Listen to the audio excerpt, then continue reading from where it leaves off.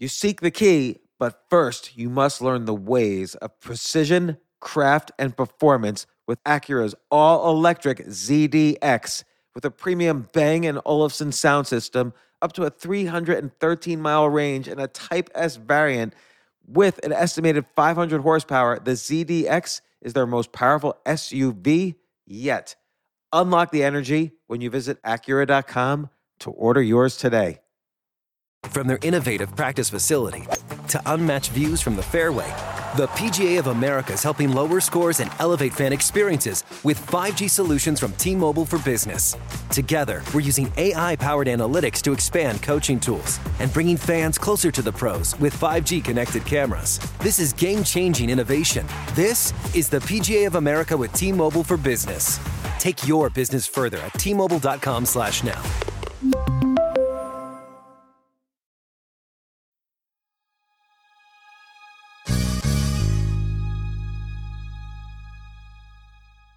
Everybody who is wondering, how the heck do I make money? How the heck do I build wealth? Should listen to this episode with Codie Sanchez. She talks about how buying small, boring businesses is basically the key to wealth. And I believe this. I 150% believe this strategy. And she's done it. She's shown other people how to do it. If you go to her site, contrarianthinking.co, you can learn a lot more. She has her newsletter. She has courses. But she's been in the trenches. She's done the work. She knows how to do it and has loads of great advice on everything from business to relationships. We talk about all of it in this episode. Such a fun episode. Here it is. This isn't your average business podcast, and he's not your average host. This is the James Altucher Show.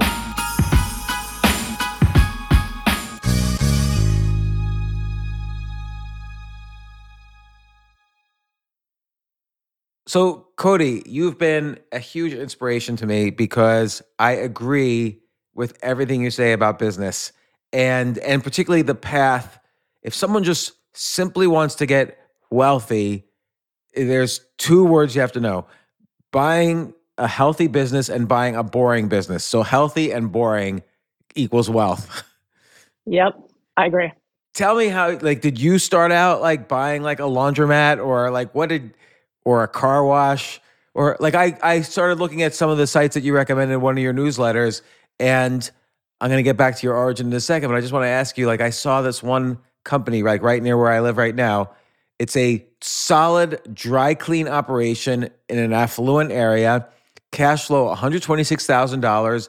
Asking price $249,000. So less than 2 times cash flow. And they've never done any advertising. So that's just, you could do advertising, they claim, to boost revenues. Yep. How would you buy that business? Yeah. Well, a couple things. One, I don't want you to buy a dry cleaning business because they have a bunch of issues with remediation. Big word, but basically for anybody listening, it just means that dry cleaning usually comes with a bunch of toxins. So if you buy a dry cleaners, you have to do a environmental study on it to make sure that no toxins have seeped into the soil, and you're responsible for that liability. They do say that they pride themselves on an environmentally friendly, non-toxic cleaning operation. So, of course, I would have to do due diligence on that to make sure it's true. But if that's true, they should have no toxins around. Yeah. Typically, it's kind of like how people say free-range chickens, and what they actually mean is free range inside a cage. It's the free range is 2x4. But you're right. So how I would due diligence a company like that is, one, I'd go, what are the main risks in an industry? And that one of the main risks is it really toxic or not? I would do a land study, and I would talk to an industry expert. The second thing that I would do for a business like that is, it's so straightforward. You're a hedge fund manager and a chess master, so you're much smarter than me. I doubt that, but it's very easy to analyze the financials of a company in the way that I like to do it, which is basically you look at their tax returns. So for this company, they say they make $240,000 and $100,000 in profit, but I'd go, okay, I want to see your P&L, which is probably really messy. I think 5 to 10% of businesses run a clean profit and loss statement. So I would go to their tax returns and I'd say, well, what did you pay the government? Because you're probably not overpaying the government. And then we would negotiate somewhere between the tax returns and their P&L for the real purchase price. And then the other thing you'd want to do, because you probably don't want to manage and operate a dry cleaning facility. Actually, it's my passion. Oddly. Yeah, mine too. No, I think that the part that I'm always careful about, and I want to make sure I don't say it the wrong way, is there's some belief that when I say you can bring an operator into business, it means like free money, no work, passive income. And that's not the case. The case is you can have an operator or a manager of the business and you can supervise them just like anybody else. And so you just want to make sure there's enough cash flow in there where if right now it's cash flow on 120K with an operator already in it, and you get to take home that 120 or put a little bit more in advertising, et cetera, and allow them to do the day-to-day, that might be a cool acquisition. Or for somebody like you might have, like me, I had my mom run a business. I've had my dad run a business. I've had my brother run a business before. It's an interesting way to get other people in your life involved in businesses without the startup, failure porn. Let me ask you, just as like a side question, did you ever find a point in your life where suddenly realize all your friends and family were working for you? Yes, actually a few times. Because that's happened to me, and I don't know if it's a good thing or a bad thing. Like I lost 75% of those friends. Really interesting. So my mom definitely never wants to work for me again. It was not her cup of tea. My dad and I still work together. He likes it. My brother and I still own assets together, but I gave him his first job out of college, and he ran a business that I had for a number of years. But I've also had 2 friendships implode, pretty aggressively from doing business together. One incompetence and one fraud. So it definitely doesn't come without its issues, So again, like how did you get your start? Like what's the Codie Sanchez origin story? What was the first business you bought? I know there was a story before that too. Like you were a journalist, you went down to Mexico, you really did amazing things, researching human trafficking and all that stuff. But I'm interested in business right now. Yeah. Well, the very first businesses I bought were marketplaces or consulting agencies. So I bought a company called Selling South, where basically I was working in US LATAM at the time selling investment products. And I was like, oh, there's this little consulting business. What if I bought that, did it at the side? And I think I'm just rather unemployable. So I basically started this almost the second that I became employed. After I left Vanguard, I started doing what could be called side hustles or buying businesses. And then I bought another one called Threads Refined. That one didn't work out very well either. It was like a stylist marketplace. So wait, the very first one was what? What was it selling? It was called Selling South. And it was a consulting service for US companies, US financial firms that wanted to sell into Latin America. Because that was a specialty of mine. But like if you bought that, did you lose the consultants or who? I would think the founder of that was the main consultant. Yeah, it was more like actually not that dissimilar to some of the stuff that you've done. So there were newsletters at the time. So we didn't call it that. It was like industry emails basically. Mm-hmm. And these industry emails people would pay access for. And then there weren't individual consultants. There was like a subject matter expert behind the scenes that was writing a bunch of this stuff. This person stayed on, but the idea was I'm young and good at growing businesses. Maybe I can grow this one. And so they didn't want to leave. They just wanted to get bigger. And so I could be that for them. So how did you buy it? Like, what was the deal? So for that very first company, I ended up buying up to 75% of the company. It was a tiny transaction. We're talking less than 50K. But the idea was I'm going to buy 50K into a company that does a couple $100,000 in revenue. The guy's entire take-home pay was something like 110, 120.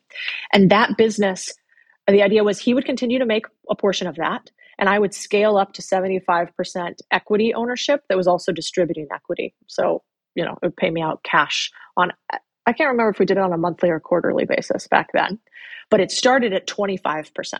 So I was like, in the beginning, I'm just going to take 25% of top line revenue of this company. We're going to distribute it on a quarterly and monthly basis, but I'm going to help you grow this business. At the time, I had all of these big companies in Latin America that came to us and I would tell them different things to invest in. They were called the Afores, the pensions in Latin America. And so I was like, I can get us into all these people. I can get us contracts. And so now I call these sweat equity deals. At the time, I don't even know if I thought about it as traditional business buying. I was like, I'm just going to do this little deal over here. And so that was the very first transaction that I did. And how did it go? Not very well. the business, I mean, fine. We did okay. We made a little bit of money. And then at a certain point, the the guy that I reported into at the time, shout out Barry, found out that I, had this business, and it was reported. You're in finance, so you have to report any business that you have that could be a conflict of interest to your licenses. And so I had reported it, but it just hadn't gotten to him. And so the company was fine with it. Barry wasn't fine with it. And so finally Barry was like, the thing is, we think you could move the financial markets. I'm like, Barry, this company makes like 120, like nobody's moving anything with this. And he was like, you got to pick one or the other. And I made a lot of money in finance. So I was like, all right, I'll bow out. So I ended up actually getting rid of the company, giving it back to the guy, and bailing. So that didn't work out great. And then I did Threads Refined. That also did not work out great. And then the only thing that ended up working out well for me was once I started buying what I now term boring businesses. So I bought a laundromat. It was one of my very, very first boring business transactions with an operator that had run one before. And I was traveling a lot to Chile at the time, so I couldn't be in a business very much. I was like, what business could you run without being there every single day? And I could trust an operator to not fuck it up, candidly. And so I decided on that one. And then we owned a couple of different laundromats together before finally selling. So a couple of questions on that. So laundromats are great because everybody needs to do laundry. Even in COVID, laundromats are open. And there's all sorts of services, like you could deliver, or you could, when you own multiple laundromats, you can get bulk deals on buying the washing machines and detergent and so on. Yeah. And location is key. But if you're buying an existing laundromat, they've already taken care of finding the location, and that's proven out by the profits and so on. Other than by buying more and then doing, back end, reducing back end costs, how can you kind of enhance the services or enhance the revenues of a laundromat? Yeah. I mean, here's the downside with laundromats. The downside is, the biggest laundromat we've ever owned was one that did about $3 million. And that was with a company called The Fold. And I was an investor. I didn't own the whole thing. And that company got that big with one laundromat. It was a mega laundromat. So not the ones like in New York City, you go in, there's like, 15 to 20 machines. This one is huge. And that got so big because of wash and fold. The real margin is in wash and fold, where you go and you pick up and you drop off laundry for people who don't want to do it themselves. And so that business got pretty big through wash and fold, which is how you could do that. There's lots of little fun things we do in our laundromats or we've done over the years. Like one of the most important things for any small business is reviews. And so the biggest reason why somebody comes and uses my laundromat versus another is obviously not brand. It's like, is it really close to me? Is it trusted and safe? Are the machines going to operate? And do I even know it exists? And so the easiest one to solve for is, do I know it exists?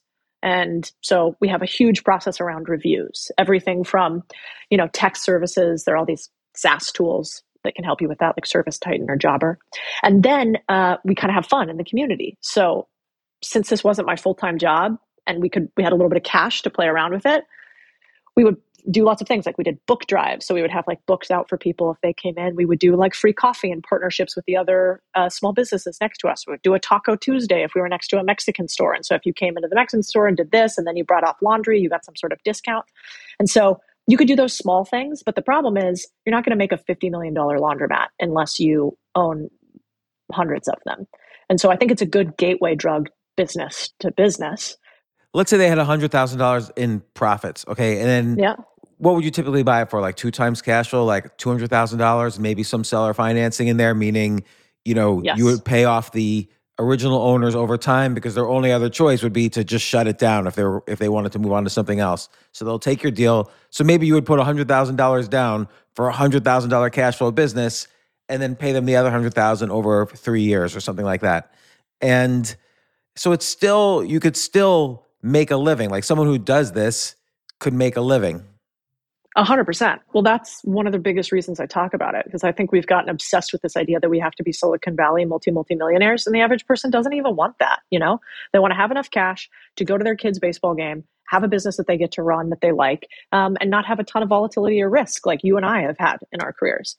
And so I think a laundromat is a very straightforward way to do that. My first laundromat transaction was like $100K. We bought it for like, I don't know, bought it. It was doing $60,000 to $80,000 in cash flow. And we got it for that amount because we had to renegotiate the lease. It was old equipment. And, but then, we got that business up to, maybe mid $150,000, $180,000 in annual profit. But the beautiful part there is, this, then when you go to sell, if you can buy a laundromat that's only doing $67K in profit, and you could get it to $200,000 in profit or $150,000 in profit, then you can go and sell it for more like 2 to 3 to 4x. And so you can also make more money on the exit. Yeah, see, this is a very important concept that people don't realize. The business value doesn't go up linearly with the profits. You bought something for 1.5 times cash flow, but if it gets bigger, you could sell it for, like you say, 3-4 times cash flow. So you get the profit expansion and the multiple expansion. And then if you buy multiple laundromats, it could go up to 5 to 10 times cash flow at some point. So this is like like everybody says 9 out of 10 businesses fail. Laundromats don't really fail. Like or a good existing laundromat or in a community doesn't really fail. So if you buy 5 to 10 of them, like you use the cash flow from the first couple of businesses to buy other laundromats, you're going to probably make, let's call it $1 million. Like that could be your first million. Just a very clear path to that. 100%. Like, one of the first. How long would it take as an employee to do that? Well, Mike, who ran some of our first laundromats, inside of 3 years, that was a business doing $950,000, $970,000 in revenue because we bought a bunch of laundromats. And that was before somebody opened their big mouth, me, and started talking about this publicly, laundromats actually had a lower valuation. And so there's a little bit of a laundromat bubble, which is funny. But back then, nobody, like if you had a business that only made $67,000 in profit, nobody wanted to buy that business because that's a shitty job, right? And so if you don't understand multiple expansion, and if you don't understand ability to do value add and ability to do roll-ups, you're not going to buy that business. And so we got some great transactions and then grew them slightly. And all it is private equity 101 done at the micro level, done at the tiny level. Oh, this is totally true. Like I will tell you, back, I think it was about 13, 14 years ago, I looked into buying laundromats. I was seriously looking at laundromats in the Bronx in New York, like that were selling. You should have done it. I know I should have, but there's a lot of should haves, a lot of things I always try to do. But it's really great because there are websites that tell you which laundromats are for sale. You can go visit each one to see, what locations are good and what kind of work you need to do to improve them. And it's just a solid business. And like you say, there's various ways to make sure that the exit is much higher than you would have thought initially. So it's a good way to get started. So what other boring businesses did you buy? Like, what did you do next? Car washes. I still own a lot of those. The car washes industry too, because there's a company called Mr. Car Wash. I don't know if you saw that public IPO, but it IPO'd for, I don't know, somebody can check my homework on the internet, billions. And the interesting part is all it is this same process, a little bit more sophistication, but basically buying multiple car washes, cleaning them up, branding them under one name, adding subscriptions, aka reoccurring revenue, adding some tech to them, increasing prices, and adding a few more higher level services. So in a laundromat, that might mean wash and fold. For a car wash, it might mean, like most of my car washes that I owned originally are what's called like single bay. They're self-serve. Maybe they're double bay, but they're also self-serve. And that means you go and you wash your own car with the hose. And so these guys would take those and they would convert them to tunnels where you have to drive through it. And so that costs more money for a user, so they make more money. Or they would be hand car washes and they would actually have varying services. And so one of the cool things you could do is you can go and basically look at Mr. Car Wash's financials, and you can see what are they doing acquisitions at, where are they buying them at what valuation, what's their value add strategy, because it's all, it's not all, but a lot of it is public and they report in their own earnings. And so that's what I did. Now with car washes, did COVID kind of add to the risk factor because car washes probably didn't do too well during that year or two? Car washes were an essential service. Really? How about them apples? Yeah, laundromats too. But people didn't probably need to. Well, I guess a lot of people were still driving, but not as many. So did people still need to? Like there weren't as many cabs. Cabs are the biggest customers of car washes. So did they still do as well? Well, so you have a more of an East Coast mentality there. Most of everything I've owned in this space has been West Coast. So cabs don't come into my equation. Typically, what comes into my equation for car washes, depending on what type, is um, like, is there some sort of outdoor activity nearby and holidays? So on the West Coast, you want to buy a car wash that's maybe located close to like the dunes or the beach or lakes or something like that. Also, if you're located next to like public fields, stuff where like moms go and drop off their kids or whatever, and then they go get car washed simultaneously. But during COVID, we didn't actually have an issue. Obviously, that first month was mayhem. Like I thought every single business I owned was going to go bankrupt and I was going to lose everything. I was really invested in cannabis then too. Owned a bunch of cannabis companies with my partners, and so I was like pretty convinced we were going to be broke. And Now, was that paranoia coming from the cannabis itself, or probably it had nothing to do with the copious amounts I was using at the time? Yeah, it could be. And also, at that time in California, I was living in San Diego at that time. It was extra crazy because it was, California was obviously aggressively locked down. Were you in New York for that, or did you go to Florida? I was in New York for a part of it, and then Florida because they didn't really lock down. So I made that switch. Yeah. So it actually didn't hurt us at all. And the other thing that I thought that was one of my concerns, I don't own any car washes in California anymore, but I was concerned that they were going to cut off our water access because, they're very water conscious in California. And so we had to do all these studies as an industry to basically show, in fact, when you use a car wash, you have to have this process to recycle the water. And so they're more environmentally friendly than you using hose outside your house. And so how was the first one like cash flow positive? Like what was the first deal on that? Yeah, the first one was a single bay car wash. So cash flow positive, came with real estate, small transaction. I don't buy businesses typically that aren't cash flow positive in that portfolio. And I don't really like to fund businesses. I've never actually funded a business at a deficit for an extended period of time. So all of those were cash flow positive. Typically, those are businesses that I don't have to have an operator day-to-day functioning, because at the time I was still working in Latin America or traveling around a lot in finance. And so I just needed my one operator who could run a bunch of these businesses.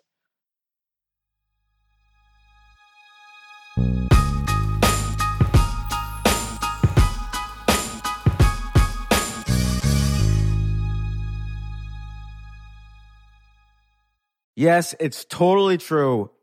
Airbnb has changed my life. If anything, they have made my life so much better. Like I used to live in Airbnbs. I lived in over 100 or 200 different Airbnbs over a 3-year period, and I loved it. I became a really good guest of Airbnbs, and I got to know lots of hosts. So when I initially owned a house, of course, the first thing I thought was, I'm going to turn my house into an Airbnb because I travel a lot. So why leave my house unused when I can make a side income by letting others Airbnb my house or come to stay in my house as guests? And having my own Airbnb or being a host for Airbnb has allowed me to do just that. And I've met other hosts. I've actually spoken at Airbnb's host conference. I think it was in 2017.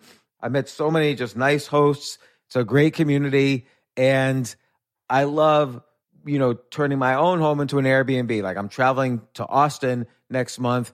My home's going to be an Airbnb while I'm away, and I'll stay in an Airbnb. I'd rather stay in like a 3-story house Airbnb than in one tiny hotel room in the middle of Austin during South by Southwest. So listen, while you're away, your home could be an Airbnb. Many people host on Airbnb, but there are people who are just letting their house sit empty, who've never thought about it or didn't realize their space could be an Airbnb. Hosting can easily fit into your lifestyle and is a great way to earn some extra money. So if you have a home, but you're not always at home, then you have an Airbnb. Your home might be worth more than you think. Find out how much at airbnb.com/host.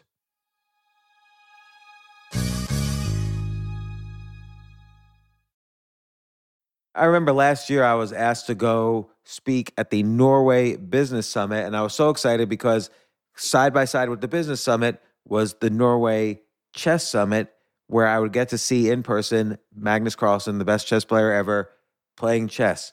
But it was 4 plane rides, like to get to the city that ultimately I would go to. So I really did not want to fly for 14 hours. And they were willing to pay for everything for me. So I at first class. So I didn't want to fly for 14 hours and not be first class. So I had to hurry up and get on the phone immediately to get those first class tickets to a chess tournament in Norway. And listen, this is just like when, you have to know when you want the best of anything, you have to act quickly or someone else will get it instead. And I did not want those seats to fill up. So it's like if you're hiring for your business, you want to find the most talented people for your open roles before the competition scoops them up. I just was talking to a friend this morning where he was trying to decide between some programmers and he waited a little too long, and both the programmers he was interviewing took other jobs, like great jobs. So, what's the best way then to hire the best as quickly as possible? ZipRecruiter. ZipRecruiter finds qualified candidates fast. And right now you could try it for free at ZipRecruiter.com/James. Just try it and see. You'll find out. So ZipRecruiter's powerful matching technology takes center stage to identify the top talent for your roles. Immediately after you post your job, ZipRecruiter's smart technology starts showing you qualified people for it. And I know this because one time I signed up as an potential employee on ZipRecruiter, and I got nonstop. Even though obviously I wasn't looking for a job, I love what I do, but I just wanted to see what would happen because they were a sponsor of my podcast. And the most interesting jobs would pop up in my emails like, hey, you're qualified for this or that. And so it's interesting to see. So just go there and try it. Try ZipRecruiter.com/James. Amp up your hiring performance. Now, this is more for if you're hiring, but amp up your hiring performance with ZipRecruiter and find the best fast. See why 4 out of 5 employers who post on ZipRecruiter get a quality candidate within the first day. Just go to this exclusive web address right now to try ZipRecruiter for free. ZipRecruiter.com/James. Again, that's ZipRecruiter.com/James. ZipRecruiter, the smartest way to hire.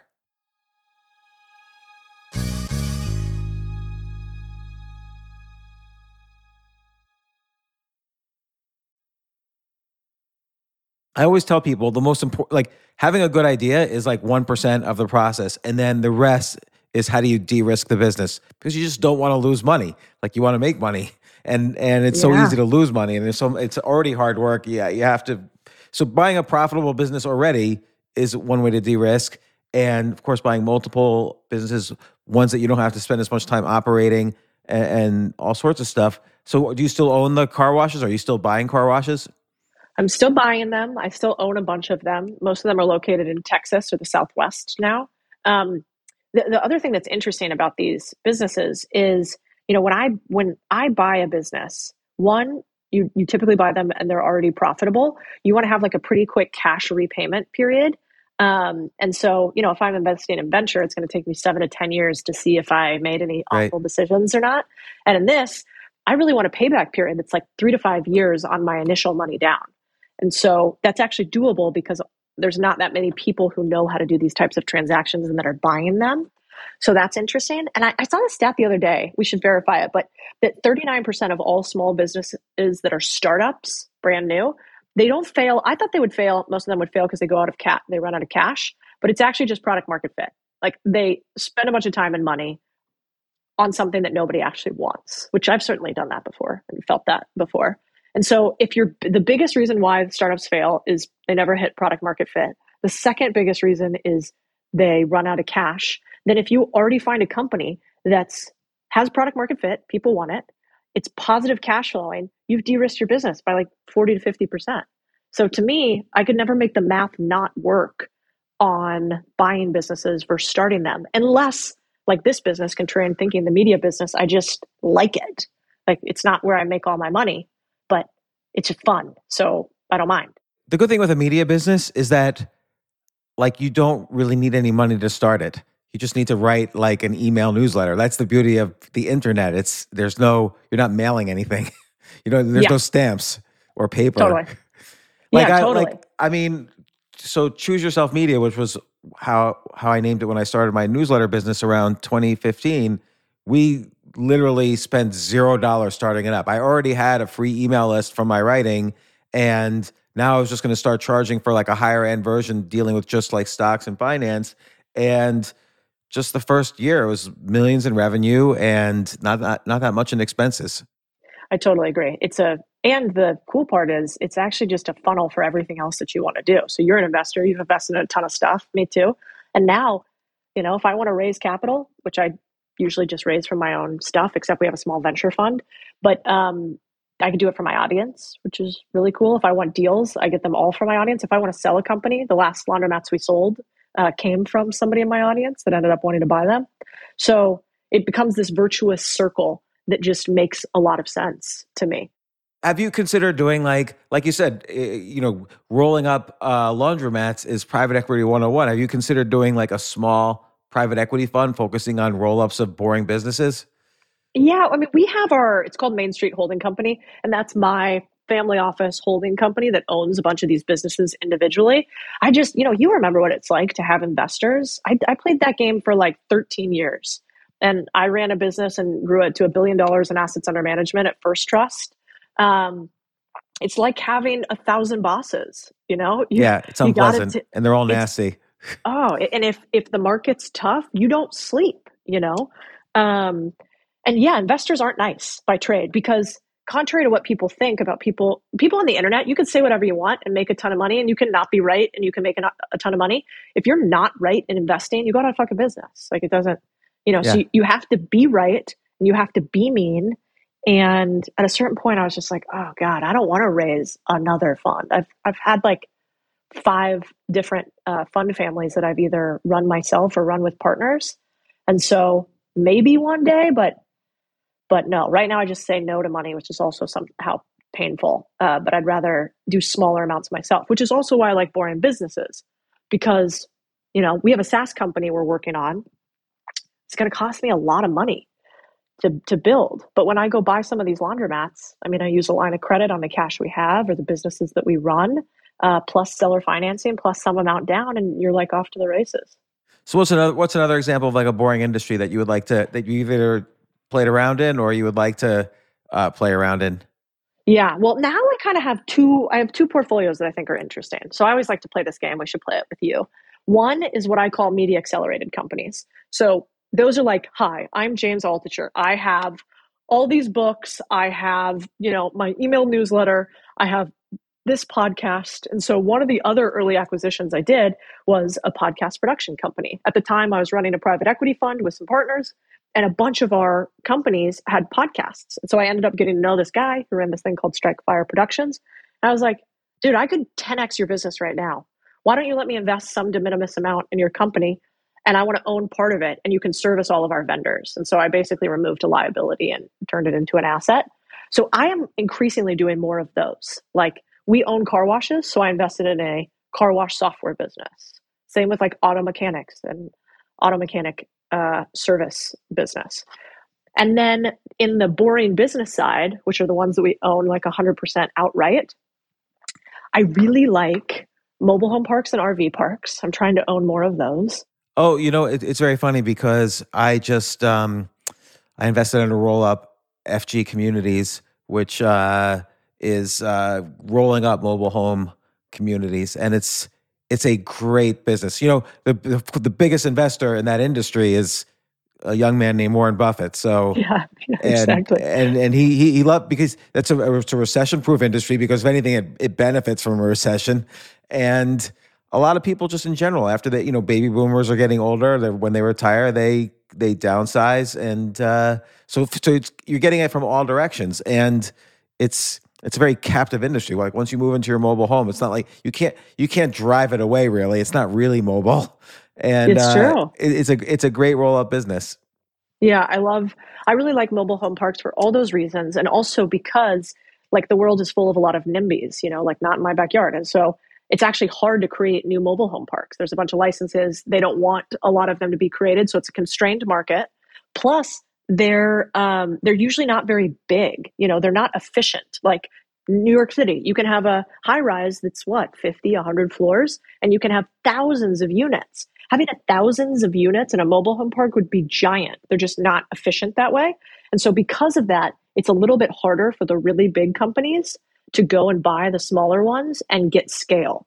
There's not even a great mobile home park property management company because, again, you can't have the scale of thousands of units and like such density.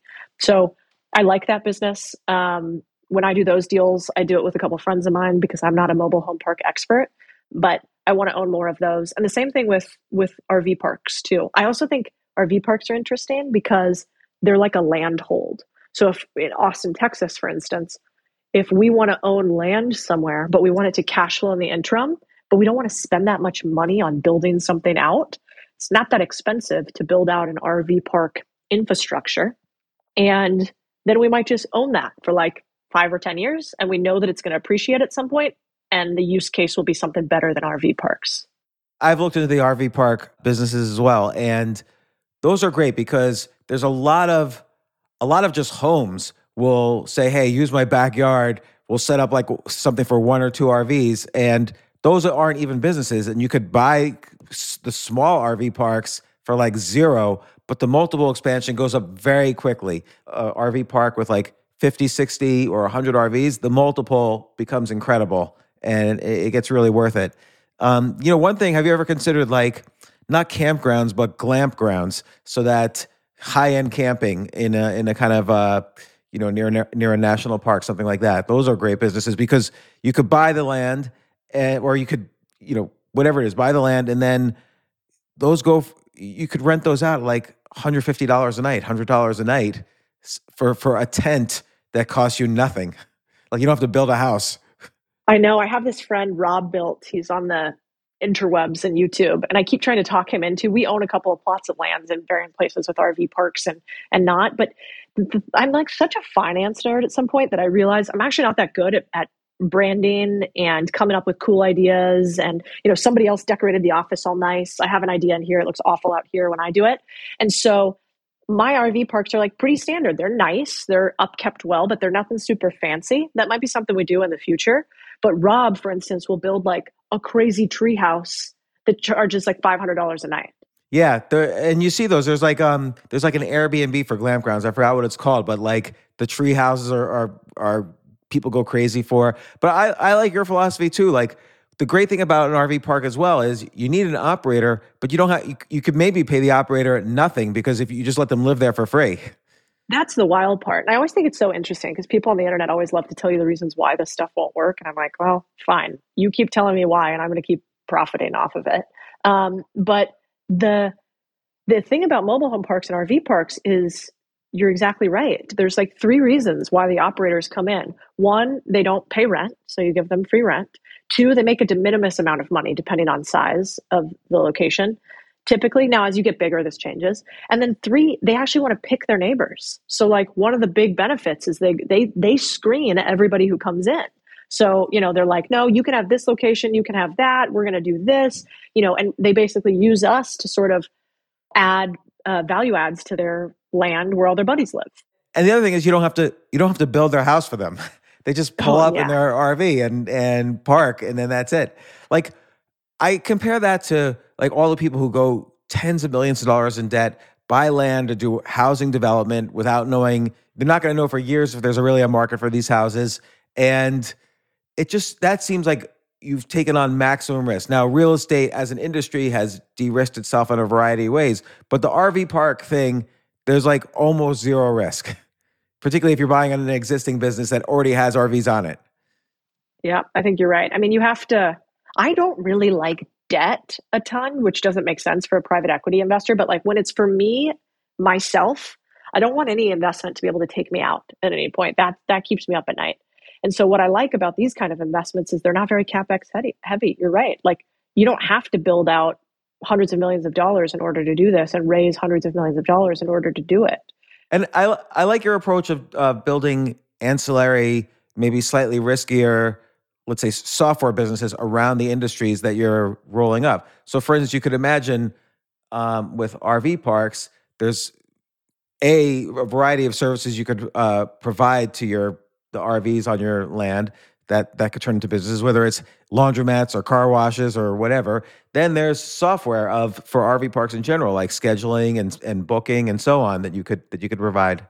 That's exactly right. Yeah, we bought a company called Approachment, and the company, all it basically does is have 24/7 available chat with real humans, also augmented by AI, and then a little bit of a data backend about what's happening with your chats, how the conversion is looking, whatever. Because our small businesses, we realized, what's the difference between one handyman and another handyman? It's just whoever responds to you faster that has good reviews, right? Like that's who you're going to go with. You're not going to do a lot of due diligence on who your handyman is. So the biggest likelihood of you to close business as a small business owner is just respond faster. It's literally like the number one hack to do more sales in your small business. And so I was like, well, how can we just easily oversee all of our small businesses and how fast they respond and do it with, kind of cheaper labor? And that was this company Approachment. And so we bought that company because we want to plug it into all of our underlying companies so that they can respond immediately to leads. Now, was that a more expensive purchase because they probably viewed themselves as a tech company and they wanted like a tech valuation and so on? Yeah, that one wasn't, but it's such a small business. So we bought that business for $75,000. I think it was $60,000 down, and then another $15,000 after he transitioned some of the software to my operators. But the reason that was so cheap is, one, we kept the operator on. I think he still has 5% of the company. His name's Mike. We kept him on. He owns a bunch of businesses. So this was just one small one of his. And again, common thread, I suppose, is we were like, we're going to grow this so much bigger. So originally, if you could imagine, when you got into the back end of Approachment, it's kind of a clusterfuck. There was everything was manual. It was a software company, but not really. And, there was a ton of processes that weren't right. And so, we have this guy, Willard, who sort of focuses on tech for us. And so he got in there with Rod, the operator that we inserted, and basically took out 60% of the manual processes and inserted technology into it.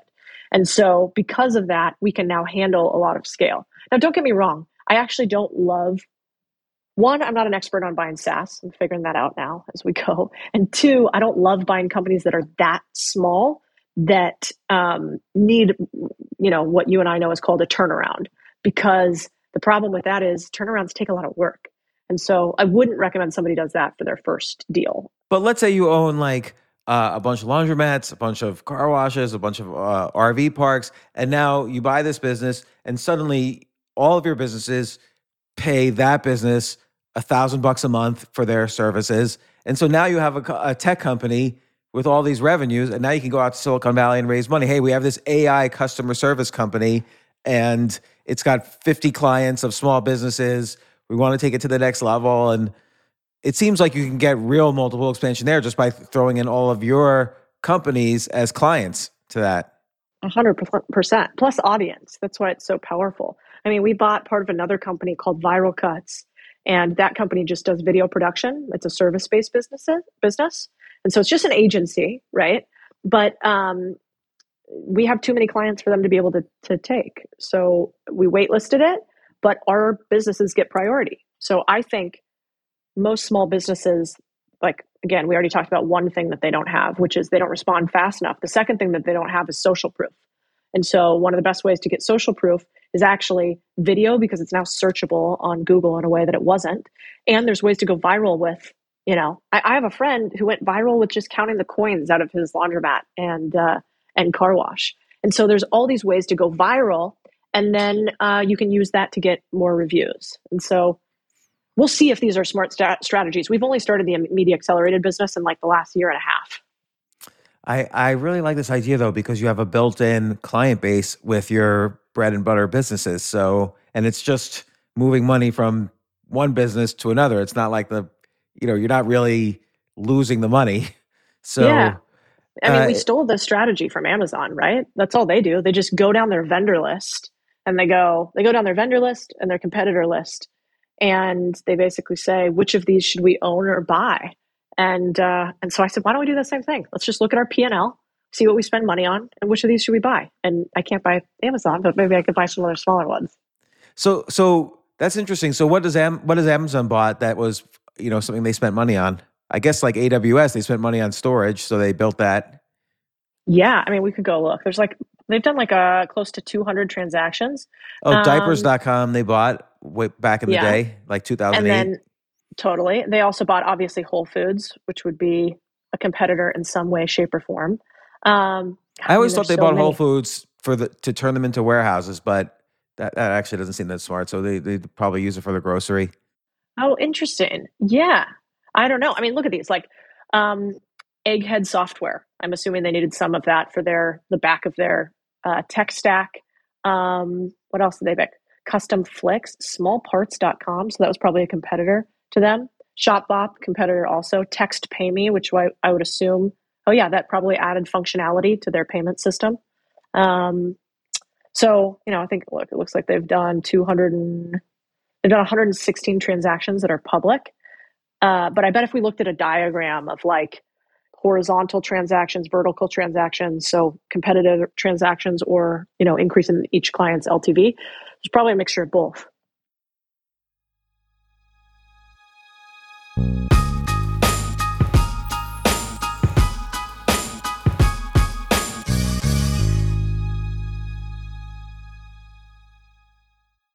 From their innovative practice facility to unmatched views from the fairway, the PGA of America is helping lower scores and elevate fan experiences with 5G solutions from T-Mobile for Business. Together, we're using AI-powered analytics to expand coaching tools and bringing fans closer to the pros with 5G connected cameras. This is game-changing innovation. This is the PGA of America with T-Mobile for Business. Take your business further at T-Mobile.com/now.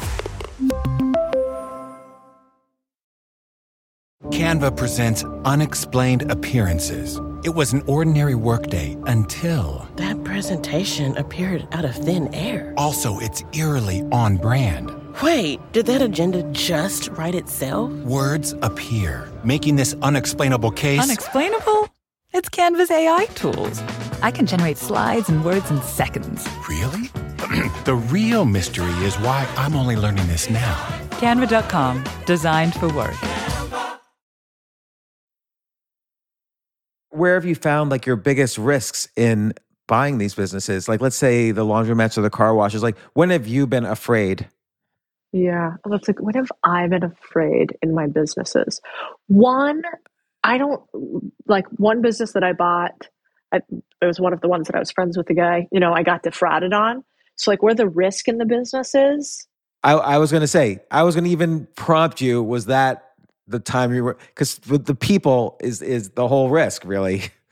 It's always, you're right. It's always people or maybe government regulation. Those are the two. Like, again, if they stopped my ability to run my car washes because of water or because of COVID, those are the two times where I was like, oh my God, we might go out of business. And same thing in cannabis. Like, I was like, oh my gosh, they're going to, outlaw this. So I think I have a lot of government fear. Were you buying like cannabis stores or like retail outlets? Everything across the sector. So we owned like packaging companies, we owned product companies, we owned distribution, we owned software. How'd that go? Well, the first two funds went awesome. And then thankfully the third fund, I was like, I just feel like this market's so frothy. Remember that? That was like 2019 and cannabis was like, it was huge. Yeah. But then it kind of fell apart all of a sudden in terms of valuation. Oh, massive fall apart. So thankfully, our very first fund was in like 2014. I think that the guy who started the company started it then, and I was an investor. And so the first two funds did great. And then thankfully, I didn't participate in the third. I left the company and started doing my own thing. So I think cannabis is hard right now. I still think the asset class makes sense, but it's hard to make money when the government taxes you to the level that they do. I think there's just too much government regulation there. Like, you're completely reliant on government regulation. Yeah. And you're competing against people who have zero taxation and zero regulation. So that's super hard. Plus, I've changed my stance a little bit on it. I used to think that there was nothing wrong with cannabis, that it was like, why wouldn't we legalize it just like alcohol? Now, I'm a little worried about how high the THC levels are in some of the products. I don't love that. I'm not sure that's good for society, but... What about service businesses? Like, again, if the business is the people, like let's say you buy a company that does plumbing, is there a risk that the people leave after you buy the company? For sure. So typically, a lot of this, all the risk comes down to doing the due diligence up front. It's kind of not that dissimilar to real estate in that like you make your money on the deal. So like, here's how people screw up in buying businesses. One, they take on too much debt, like a big SBA loan or something like that. And they don't realize things like debt service, like interest rates, what the variability on that could do to the business. And they run out of cash. And that's how things can go really sideways in buying businesses. So I'm super thoughtful on how I finance the deal and making sure, every time you buy a business, you're at an information disadvantage. The owner of the business has run the damn thing for 10 years plus. And they've run it largely in here. It's not written down. It's not processized. And so no matter what, they know more than you. And so you have to negotiate to a level where you go, the thing is, you know way more than me. I'd like to believe that everything you say is true, but I don't know. And so because I don't know, I have to do the deal differently. You have to give me more cash in seller financing, or I have to have holdbacks. So you say that you do 300K. I think you only do 100K, but I'll pay you your amount if it shows that we do 300K. And so debt is really, really risky. And the other thing that's risky in the business is time. Yeah, I guess it's straightforward, money and time, just like everything else, right? And so if you take over a business and you don't have in your contract that people need to stay on board, otherwise X happens, or the operator has to stay for a certain amount of time, otherwise you pay less money for it, then that can certainly be an issue. And so like walk through your process. So where do you first find the business? Are you like scouring the websites? Like, like I was just looking at one of the websites you recommend, bizbuysell.com. Yeah. Do you like just scour those for looking for good, solid businesses, or what's the start? I typically don't do on-market deals like that. So the way that I like to buy businesses is a couple things that are easy. There's so many ways to do this, but let's just take like a super easy way. One, I think, is your personal P&L review. So like, what do you already spend money on where you could get to the owner that you might be interested in buying that business? And can you start a conversation? So that for somebody listening could be as easy as, oh, I pay my cleaning lady by Venmo every week, or I pay my landscaper by Venmo every single week. I know they're the owner of it. I wonder if I started talking about how much money they make and is it a business or is it just a job? Could I buy something really tiny like that? And then the next level would be you do the same thing for your credit card. Like, what else do I spend on that I don't realize that I could get to the owner? And then the third level from that is usually every time, like if you were with me, it would probably annoy you at some point. Every time I go into a small business, anywhere, it's kind of like, it's just, a habit now. But I'm always like, oh, this is so great. Are you the owner? Who's the owner of this place? Like, tell me your story. What's going on? And so everywhere I am, I kind of can't help it. And so you should try this sometime. If you're ever in a group of owners, ask a group of owners, raise your hand if you own a business. They'll raise their hand. And then go, okay, keep your hand raised if you would sell your business at the right price and the right terms. And what do you think the answer is? Like, everybody's like, yeah, for sure. Hands still up. And so business is painful. And so a lot of these business owners have been doing it for 10, 15, 20 years, and they're just ready to sell. So everywhere I go. And really important that most people don't know the statistic, but something like 70% of businesses don't sell when the owners are done. They just shut down. It's wild. I've really tried hard to find a statistic that I felt super comfortable with, but I think you're right. I think it is something like 50 to 70% of businesses just shut down. And that's like my little story about one of the reasons I even started doing this is because my Uncle Eb. I mean, you can look it up, Eb Holmes Plumbing, and he had this company for decades. And when he got cancer and he started getting sick, the company did millions of dollars in revenue, $5 to $6 million in revenue, probably $1 to $3 million in profit. And he shut the business down. He had no idea he had a sellable asset. It actually cost him money to shut the business down, as opposed to being able to sell for millions, which would have set his wife up for life. And so it happens all the time. Yeah. So it makes it easy to begin the negotiation when their alternative is zero. Yeah, 100%. I mean, let's say you didn't, you said the guy who runs your podcast, is his name Jay? Yeah. Okay. So let's say like how I bought that first podcast production company is I was on a podcast like this with somebody listening to one of our portfolio companies and I knew the guy. And so I was like, hey man, you run this company? What is this? You have a podcast production company? That's cool. Like, how much money does that make? And oddly, people answer that question like all the time, especially if you go first, like, oh yeah, like I run a small business, we do less than $1 million in revenue, but it's really interesting, sometimes hard, sometimes not. And then you ask them, they'll tell you. And he was like, yeah, but I hate sales and marketing. I'm so good at production and running this, but I hate selling it. And I was like, I would hate running it, but I like selling things. And so that was how I got that first deal. And I think particularly if you have a a built-in client base. So you have two built-in client bases. You have three. You have companies that you own, you have companies that you're invested in, and you have your newsletter audience. Right. So you're able to, I should probably do this more with my newsletters. Like, it is a good idea. Jay, you could probably start your own podcast production company. Yeah, there you go, Jay, and give James half of it. Jay's so greedy, he won't give me even 1% of it. No, I will give you 0.5%. Thank you, Jay. I would appreciate that. So. You'd have to be meaner, James, and negotiate for more. I'm too nice. I'm like, Jay, do this.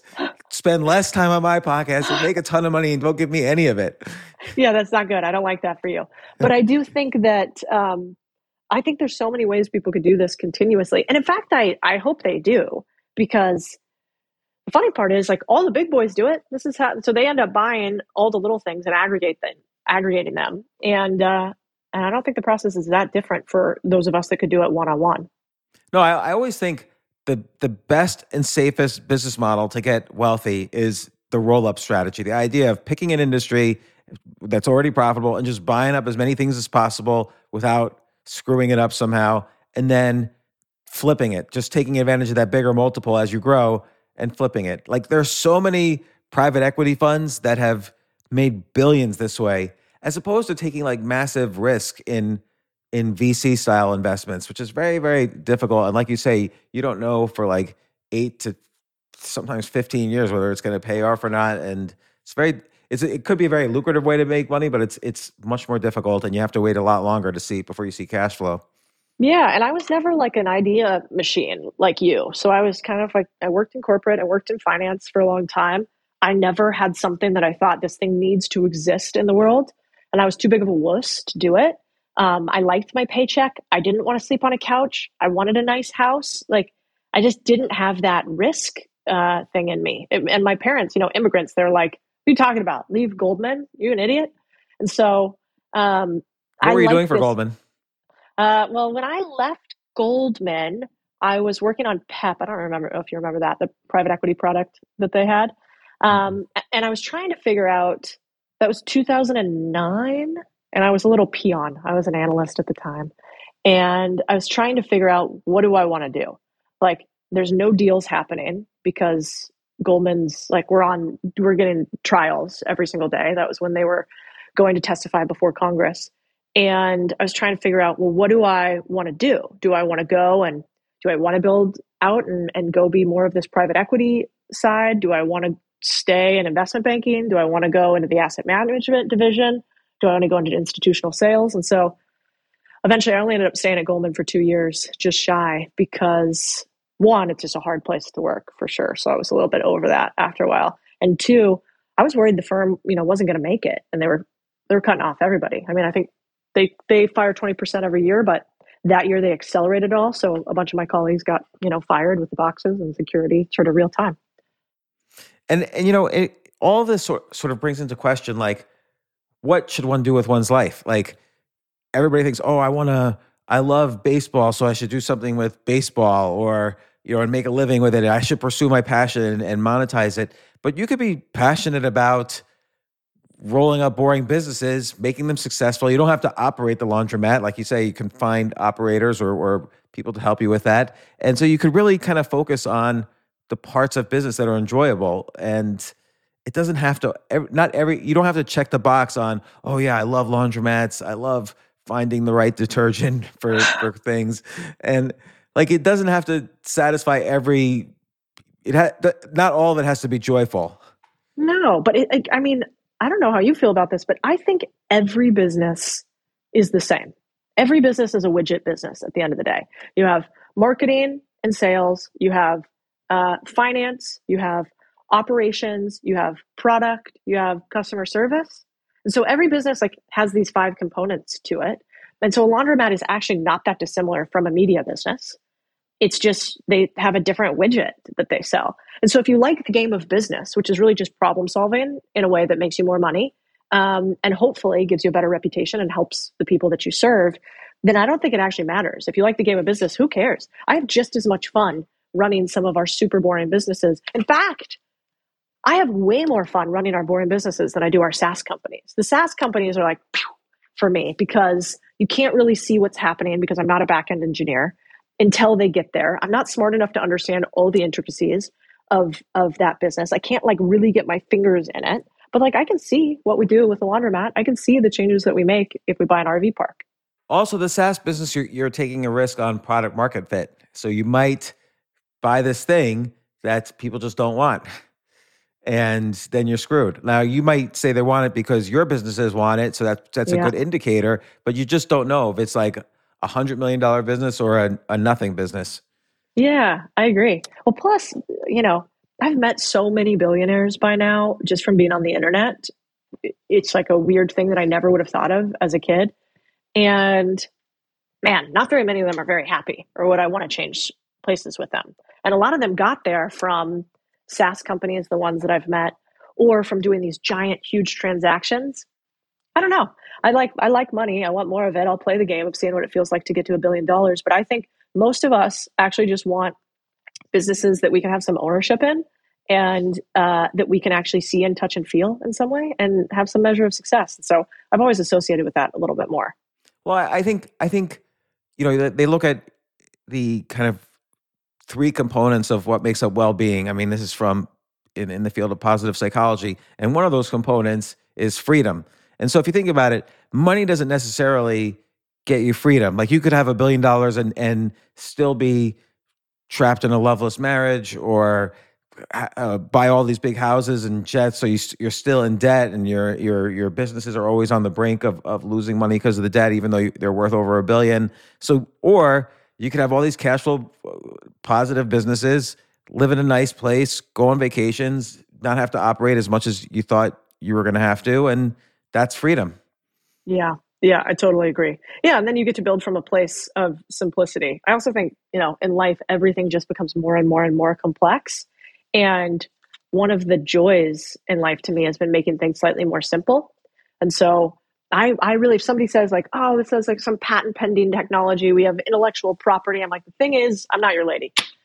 Find somebody else for that. I want it to be so easy I can explain it to my grandmother. And if it's not that, then there's already enough risk in business and execution and humans. And so I'd rather take the risk on that than innovation risk. I'm glad other people take innovation risk, though. Although the media business is interesting because it's somewhere in between like a boring business and a too risky like software business. So the media business, you could be profitable right away. It's just you start your newsletter or a course or whatever, and if it sells, you're making money right away. And there's something extra about it, which is that you're building this personal connection with your readership or your listeners, and I find that to be very pleasurable. Like that. So another component of well-being is community, and it builds this community of like-minded people. They subscribe to what you believe in, and they're willing to communicate about that and talk about that, and you learn from them and they learn from you. And that's a very pleasurable thing as well, I think. Yeah. Well, when I was in finance, I looked around at the other MDs and partners and their lives, and I could not see myself in any of them. I wanted no part of 5 to 7 divorces, multiple fast cars, nights out at Tao. It just was not interesting to me. And then when I look at the people that I work with now in the media and the people we get to serve in media, it's just, for my ego at least, it's more satisfying. It's really cool. I'm sure it's the same for you. You get these emails from people that tell you how amazing you are, that you did this and this and you changed their lives. Let me tell you, your LPs never tell you that you changed their lives ever. I will tell you one time when I was running a fund of hedge funds for several years, and one time I was up 13 months in a row, and I never heard from anybody, which was great. I didn't expect to hear from anybody, but 13 months in a row, I had positive returns. And then 1 month, the 14th month, I had a negative month. I got a call from every single one of my investors, like, what is going on?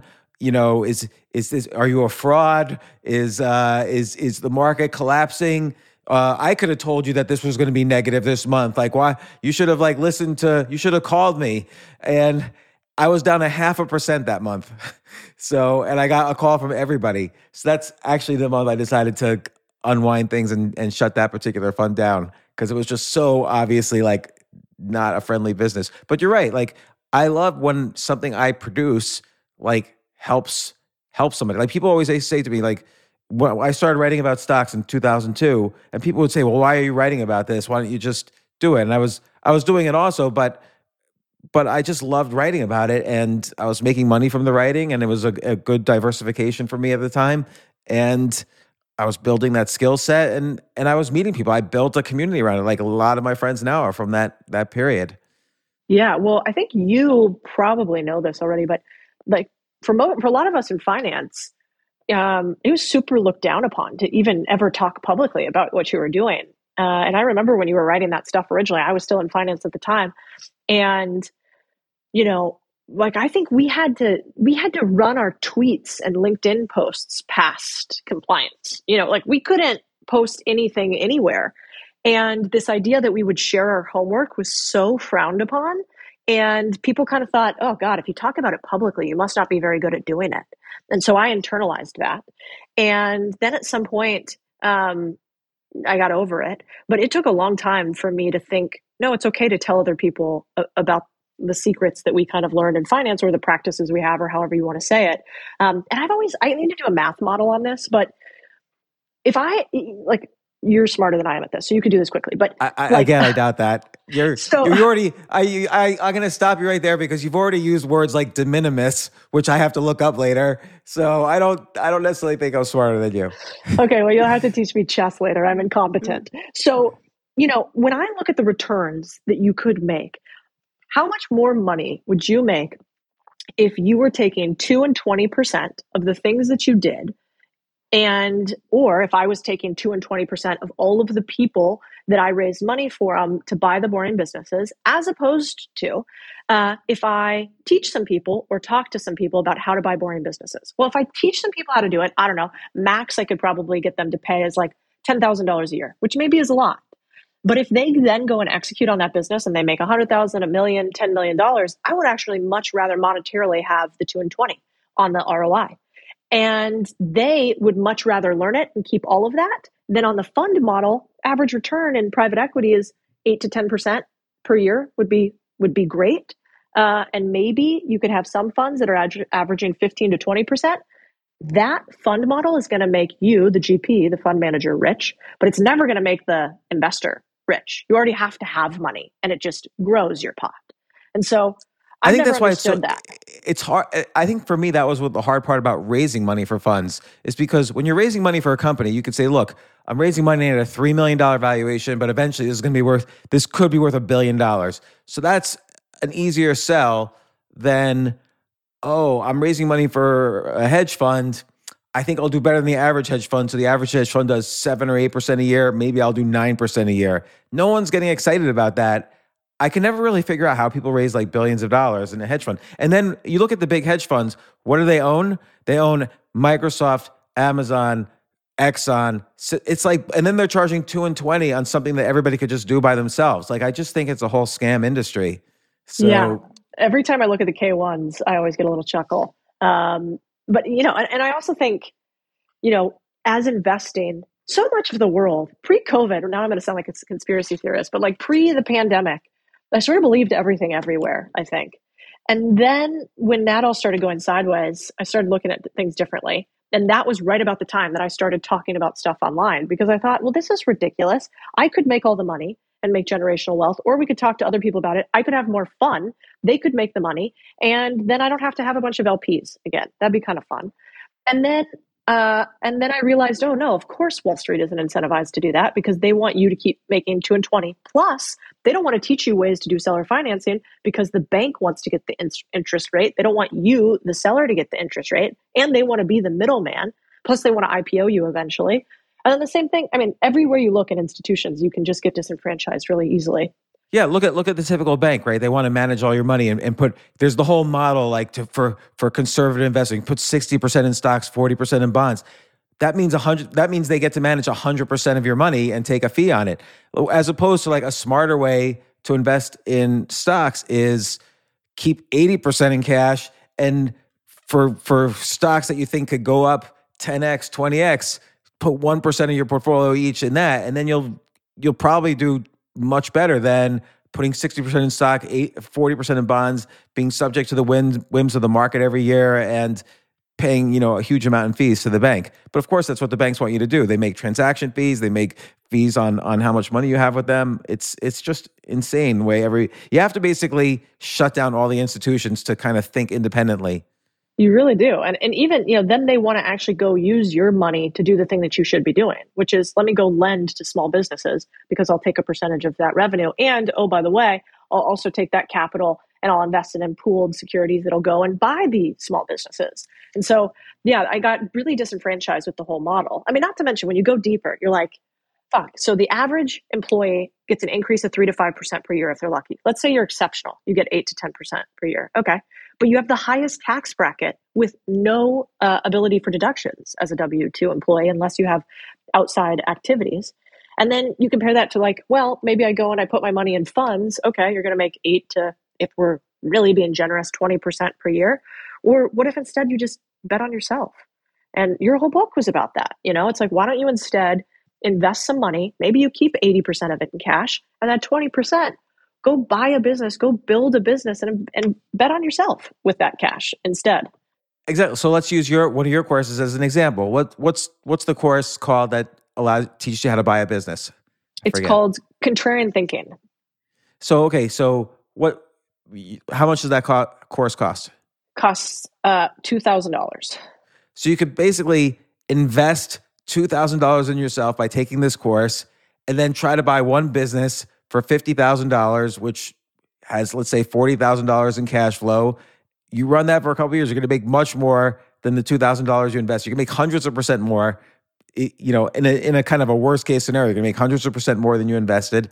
And why not invest in yourself? So there's a time aspect, but not as much time as you think once you get used to doing things like that. And once you get used to invest, like if you buy a camera for $1,000 and have one friend with a wedding who wants you to shoot the photos, you just made 100% on your money. So again, it's if you could properly invest in yourself and understand how to do it so it doesn't take as much time as you think, you're going to be much more successful. I keep trying to tell my kids this, but they don't understand the concept yet. So they become, waitresses and other things that they're just working by the hour, and it's brutal. And I keep telling them there's so many other ways to do it. I think they just don't kind of hear it from me yet. And I'm not very pushy about it. Like I say, look, whenever you want to hear about it. Now I just direct them to other things. So like I direct them to your newsletter where they can maybe see someone like them who does it, and they can learn from that. Yeah. I mean, I think especially for kids that age, what they should be doing, they should definitely go and bet on themselves, because the worst thing's that's going to happen, as long as you make sure that you use debt carefully. Debt is like the only thing that is the asterisk to buying anything, which is just you have to be careful how you finance it. But as long as you make sure that you're careful with that asterisk, what's the worst that's going to happen? You're going to you're going to buy something, you're going to do it intelligently, you're going to learn a shit ton, and it might take up more time and energy, and it might not work. But by the end of that transaction, I can pretty much guarantee that you're going to walk away a totally different person. And I certainly did. Those first 2 businesses that I had that didn't work out, then I knew how to do deals. And like that ability to do deals has 10x'd what I ever would have made if I just kept doing it for other people. It's very valuable. Like to use the phrase, the art of the deal is very difficult. And it takes a couple to understand the language of doing a deal. And I don't mean like the vocabulary of it, but just kind of like the flow and rhythm of a deal and the psychology of it. Like all these things come into play. You have to be a better version of yourself to get better at deal making. Yeah. And it's interesting because then, like, take your newsletter. So the great thing about, like I said, you have to become a better version of yourself. You're able to then now contribute what that means. Like you have an article about, or a newsletter issue about, 12 steps to a good marriage. Because obviously when two people are living like alternative lifestyle, you're buying businesses, you have to work really hard, you have to, do all these things, just every marriage in general has its complexity, but then a more offbeat kind of lifestyle leads to a more offbeat kind of marriage. You're going to have issues and understand. And now you're not just the business person that nobody knows about. You have a newsletter with a community where you're able to express, this is what I've learned from the ups and the downs, from the failures. And by the way, you have a very good style. Like in that article, you mentioned how first you got a divorce from somebody and broke their heart, and it was very difficult for you, and your mom's crying. And so it's a good way to begin it. You draw everybody in, and then you give very good advice on, how your current marriage, stays afloat even during tough times. Like I really like those ideas. I like the idea of like, if you're watching TV together, sit next to each other and touch each other, even if you're just watching TV. It's very good advice. Most couples don't do that. And you have your whole team acronym. What's the E again? What's the whole acronym? Yeah. So team, actually, I stole it from my therapist, so I can't take full credit for it. But by the way, half my newsletters I steal from therapy. So don't give your therapist credit. Like, she's never going to read your newsletter, so you're okay. That's true. And I do pay her. But it's touch. So at the end of the day, basically team is this. The idea is I fucked up a marriage before, takes two to tango, but it didn't work out. It was super painful. It's really expensive. I don't want to do it again. And I think like people should be more honest about that. I'm not saying I'm some sort of therapy rock star. I'm not. This just works for us. But it starts with touch. So basically at the end of every day, we get together, my husband and I, for a few minutes. Maybe we have a glass of wine or whatever. We hang out. Maybe we're holding hands, or I'm kind of sitting next to him. And that's important because you got to remember you're not roommates. And then second is E for education, which means instead of just going, how's your day, honey? Great. How's yours? Okay, cool. You're like, what's one interesting thing that I learned today? And we actually think about it. So it'd be like, James told me this today. And isn't that interesting? And we would share. And then it's appreciation. So even if I'm super mad at him, I might be like, I really appreciate that you took out the trash today. You can't repeat appreciation because then it becomes meaningless. You have to keep coming up with new ones. But one thing you appreciate about the other person. And then lastly is metrics. So we try, and I'm not saying we do this all the time, but we try to not do those little nags throughout the day. Like, God, what, your coffee cup, you're this, you're that, you're whatever. If it's not catastrophic, then we write it down or save it for later. And at the end of the day, we go, it really is kind of bothering me that lately you leave your underwear everywhere. And when you're not aggravated and heightened by it, and when you're not getting nagged all day, it's just easier. Then at that point, by the end of the day, you're like, you know what? That is kind of annoying. Okay, cool. I'll work on that. And so that's team. And we try to do that at least, I would say we're pretty good at doing it about 60% of the time. And see, not only is that great advice, but it's great that you have found a vehicle to express it and readers who will listen to it. Like, that's really the benefit of the media business. You've built this expertise on business, but now you're able to basically share your life with people who want to hear about it. They don't want to just hear about, okay, I want to buy which laundromats today should I buy? They want to hear about Codie Sanchez. And that's the reason to build a newsletter business, is to take all of your skills and all the things you're learning, and because it's all linked. You can't run a successful business unless other areas of your life are performing as best as they can. So and that's not always true. Like with every business, I'm sure there's like billionaires out there who treat everyone like shit and somehow succeeded. But in general, like the easiest way to success is if all parts of your life are humming along smoothly, and you're able to express that with the media business. I'm sure you that's the one thing you'll probably do the longest, is my guess, is your contrarian thinking and the newsletter and the courses and so on, because you get real other benefits from that other than just the money. 100%. Well, also I think in this world today, attention is our most precious commodity. And the weird part about attention, I was talking to my hairstylist the other day about this, and I was saying, gosh, it's so bizarre how styles come and go. We were talking about plastic surgeon and whatever.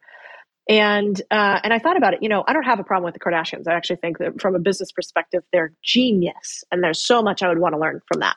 From an ethical and moral standpoint, I happen to have like a different set of things that are important to me. Not better or worse, just my own version. But think about the trickle down effects of their attention. So their trickle down effects are so intense that when a member of that family gets a certain type of surgery, or in this specific instance, when they go from being bigger and curvier and Brazilian butt lifts to now super skinny Ozempic, what does society do? Well, a bunch of the other people right underneath them go and kind of follow their homework. And so then society actually starts changing the way they look because of one person's ability to capture our attention. And so once I started seeing that, I thought, one, the universe hates a vacuum. So it's good there are people like you in this world that are creating content that, in my opinion, is maybe more morally useful or ethically useful for a cohesive society. And then two, if you are a business person and you see that, you go, wow, you can't even measure actually what the impact you could have from a business perspective of attention in the way that we used to measure PPC with ads. And so I think you're right. That's interesting. I haven't been writing as much lately as I used to. I used to write like every single day, and now it's much less frequently, but I've been thinking of scaling that up again. So we'll see. Maybe you just convinced me. You should. Do you still do your 10 daily ideas? I want a James Altucher idea notepad.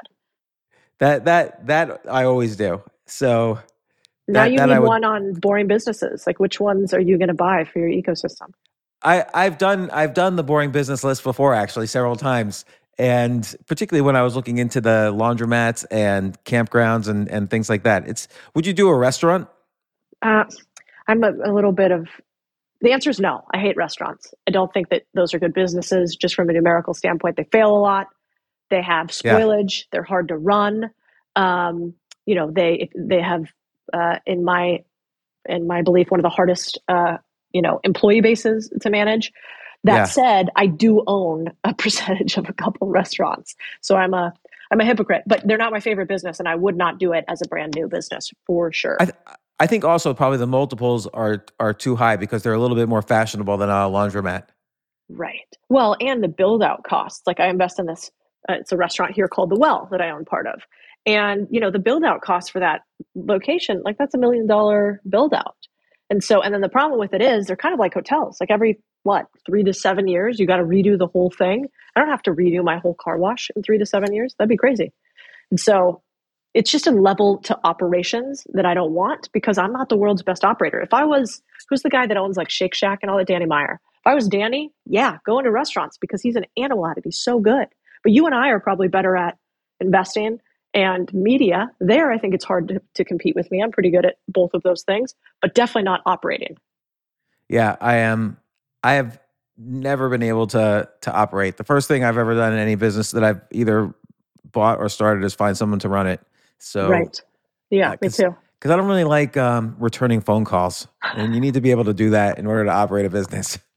It's true. Do you still do that thing where you don't respond to emails? Yeah, I don't. But then you either have to respond to emails right away, or you have to respond to emails a really long time in the future, because then people forget that they were upset at you for not responding. And then it's like such a pleasure. Then they have to hear from you like, oh my gosh, it's been so long. So my biggest technique is I respond on average like 7 years later. So, because then, I'll respond as if they wrote to me yesterday. So I'll like, sure, let's have lunch. And then they usually get a kick out of that, and they respond, and the relationship starts fresh again. I actually got to look at when we first DM'd on Twitter, because I feel like that it wasn't 7 years because I've been doing this long enough, but I gotta go see if I have a famous James 7-year response. But I kind of like it, because honestly, it's not that I'm a jerk. If I get distracted enough to respond to all the emails and text messages, I will get nothing done. I'm not capable of responding to everything well. Yeah, and if you feel obligated to respond, you just feel bad about yourself at the end of every day. So right. I do feel bad that I don't respond to people, but I've kind of just built it into my personal ecosystem that it's going to be fine. I'm going to respond later at some point, and it'll be all good. Like, I'm going through a situation now where I didn't respond to some guy for a long time, and I could tell he got upset, and I felt bad about it, but I just didn't want to respond while he was upset at me. So I waited, and now it's all good. So now I responded, and it's all great. He's like my best friend now. So that's hysterical. So Codie Sanchez, where could people subscribe to your stuff? This is so great. I hope you come on the podcast again. But where can people find you? ContrarianThinking.co is where all of our free newsletters, we have two, one on boring businesses, one on just money and financial freedom in general. And then any of our courses and stuff is in there. And then I'm Codie Sanchez and all the interwebs. Plenty of like free stuff and all of that too for people who want to dabble their toes. But this is a blast. Yeah. I love your tweets. Like, people should definitely follow you on Twitter. People should definitely follow your newsletter and on and on. So yeah, thanks again, Codie. I really appreciate it. I've been following your stuff for a long time, and I'm so glad we had a chance to do this. I'm so glad I responded to you. Well, I've been a fan for years. I'm glad you were one of the first people in finance to break out from not just doing, but also teaching. So thank you for that. Thank you.